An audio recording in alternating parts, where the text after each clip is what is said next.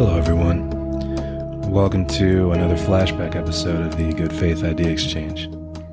For today's episode, we're going back almost a year to a conversation I had with an old military friend. Some of you have heard him on this show before. His name is Tyler Kerrigan. This was a conversation that we had a few weeks after the fallout with the January 6th, events at the Capitol, the fallout of the election. We talked about that. We talked about, we talked about a few different things surrounding that and where our country is at and what things we can do to try and make things a little bit better, and what's really hindering us as a country from getting more where we need to be. It's not a very long conversation, so I hope you guys enjoy it. And also a reminder, the new season begins in another 2 weeks. The new season, season 3, will begin on Sunday, January 16th. So keep a lookout for that. Anyway, enjoy. Unfortunately, at this point, you really kind of have two extremes in this country because, at one point you're kind of starting to see a pattern where you'll have someone who will take over in the White House for 4 years, and they might be a Democrat or they might be Republican. And, after those 4 years are done, half the country is it's pretty much more than, people can handle. And people are like, this is kind of crazy. We've had enough. We need a change. But with the two-party system, you're literally going from one extreme end of the spectrum to the opposite extreme end of the spectrum. And, if there can't be some serious steps made to begin to put an end to just this two-party system, things are going to continue to get worse. You have two giant, powerful political parties that frankly are corporate owned, corporate run, and they have so much power that it's unfortunately it's become very difficult to sort of break that power. And our elections, this is not the way that our elections should really, our democratic elections should really be. You should be able to get a candidate. You should be able to find a candidate who truly embodies what you believe.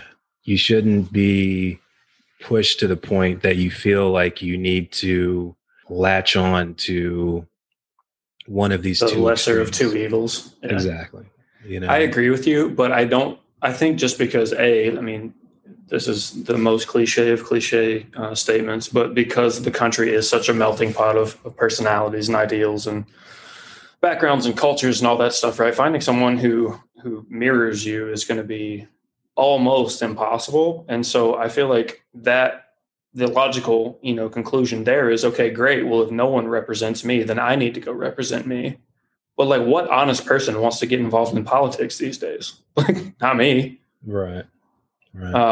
It makes me think about, pick a person who's been up for an election or a position in the last 10 years even, and show me, someone who hasn't been slandered or had all their personal information released online to people showing up at their house and harassing them. Like, who wants to deal with that stuff, right? All to go and try and fight a system that seems almost just corrupted to its core, right? Where it seems like it's like insurmountable. Like, what honest person wants to go and get involved in politics now? And half the country feels like, truthfully, politics doesn't affect them anyway. Like, I used to feel that whoever was in the White House, like didn't matter because my daily life wasn't going to change. And I realize that that's not true now, but it's not so true that you really, have to put time into considering it. Like I think people should because it's responsible. And truthfully, like as you're not a tax paying adult, then, yeah, it probably doesn't matter that much to you. But I don't know. I mean, I think that people should pretty heavily consider what to do because the problem needs fixing and it's going to take all of us to kind of figure it out. Yeah.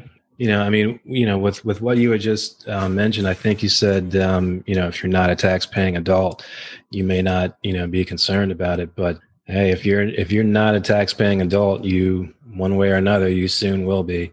So Yeah, it's 100%. it's definitely important for, I think a lot of people are, kind of understanding that, but Hmm. again, like I've said before, I think a big issue is, if you're a regular American citizen, you've got 24-hour cable news networks, you've got social media, and with the 24-hour cable news networks, you're kind of getting that one of two extremes again. You're getting one or the other. If you're not getting the quote unquote news that is totally editorialized and kind of presented in a way that you're only going to see it pretty much one way Yeah. as you're watching it.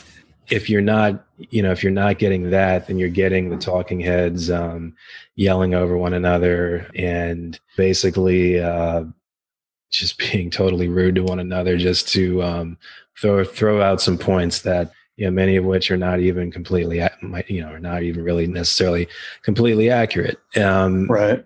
And if you're not getting that, then which frankly is kind of playing upon your emotions, the strongest of your emotions, which are really anger and fear. They're not making you angry. They're giving you another reason to be afraid of something. And Yeah. anger and fear are, two emotions that bring about the most action and reaction. But then you have social media, which is kind of further isolating people from one another. Because, if you had some, say you had some kid who was, during the time I was growing up in the 90s, say you had some kid who sort of retreated inside themselves and it gets to the point where the kid is starting to throw out, some opinions that are getting more and more to the extreme.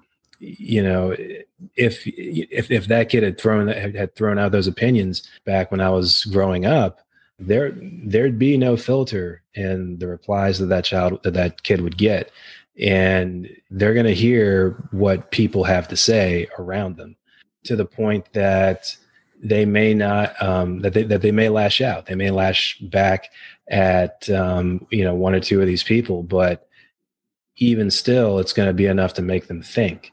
And that's going to be, that conversation, that, hearing these different ideas from people, it's going to be, that's enough to at least get that kid to think.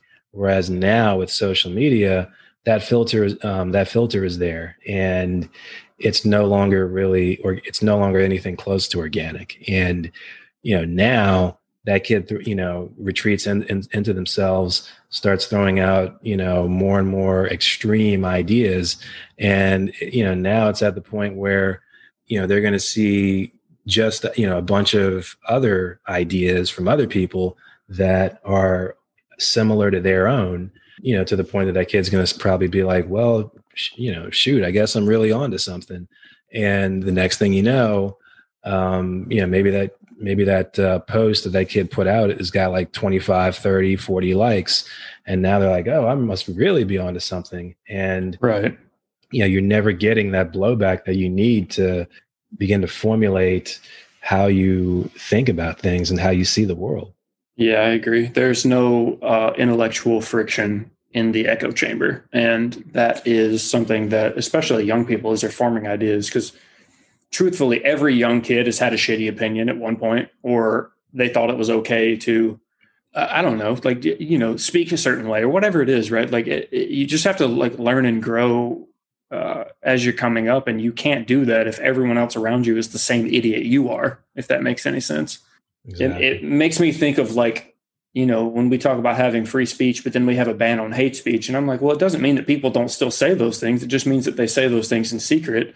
And anything that's done in secret, especially stuff like that, just turns into it festers and it grows. So truthfully, it's almost better if, the guy with the shitty opinion just has it out in public so that other people can be like, hey man, like, where do you get off, with thinking like that or talking like that? What are you doing?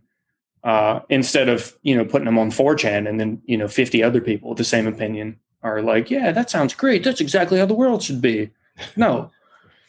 I tell you what, man, I know that we're running out of time here, but I just wanted to kind of ask, because it seems like, with a lot of our political stuff going on, that existential dread is a real concern. What do you think that, you and I and everyone else listening as everyday Americans, we're not political experts or, nobody's in Congress. I mean, maybe you are. I don't know. If you're listening, you're in Congress. That's great.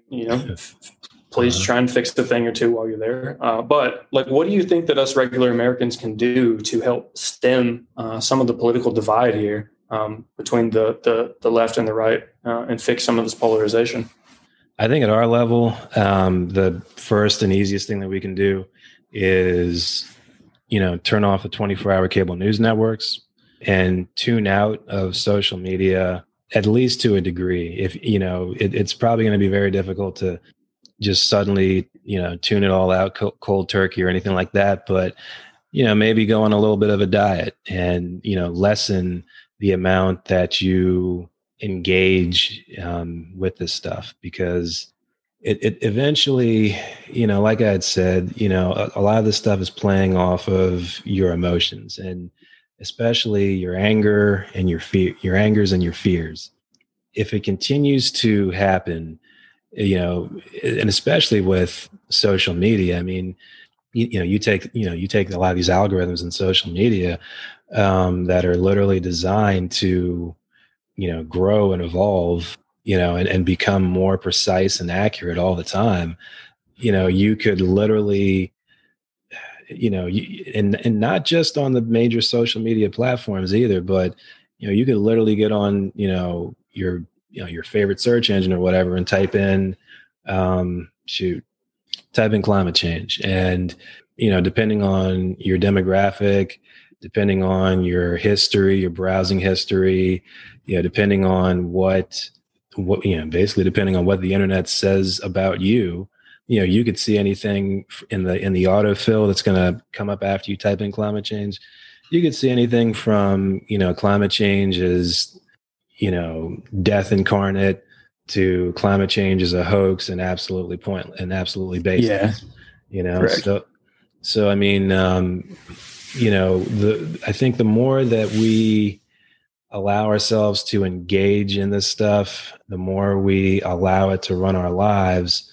We need to really kind of step back and, not allow ourselves to be driven deeper and deeper into this rabbit hole, because eventually it's going to get to the point where, people are going to be quarantining themselves long after COVID is done, and just staying in their homes being, angry and, kind of hating everyone and afraid of everyone, even their own neighbors. And, you should love your neighbor. You shouldn't, hate them or fear them or any of that. And yeah, I think I read that in a book one time. Yeah. I think so. I think I did too, but well,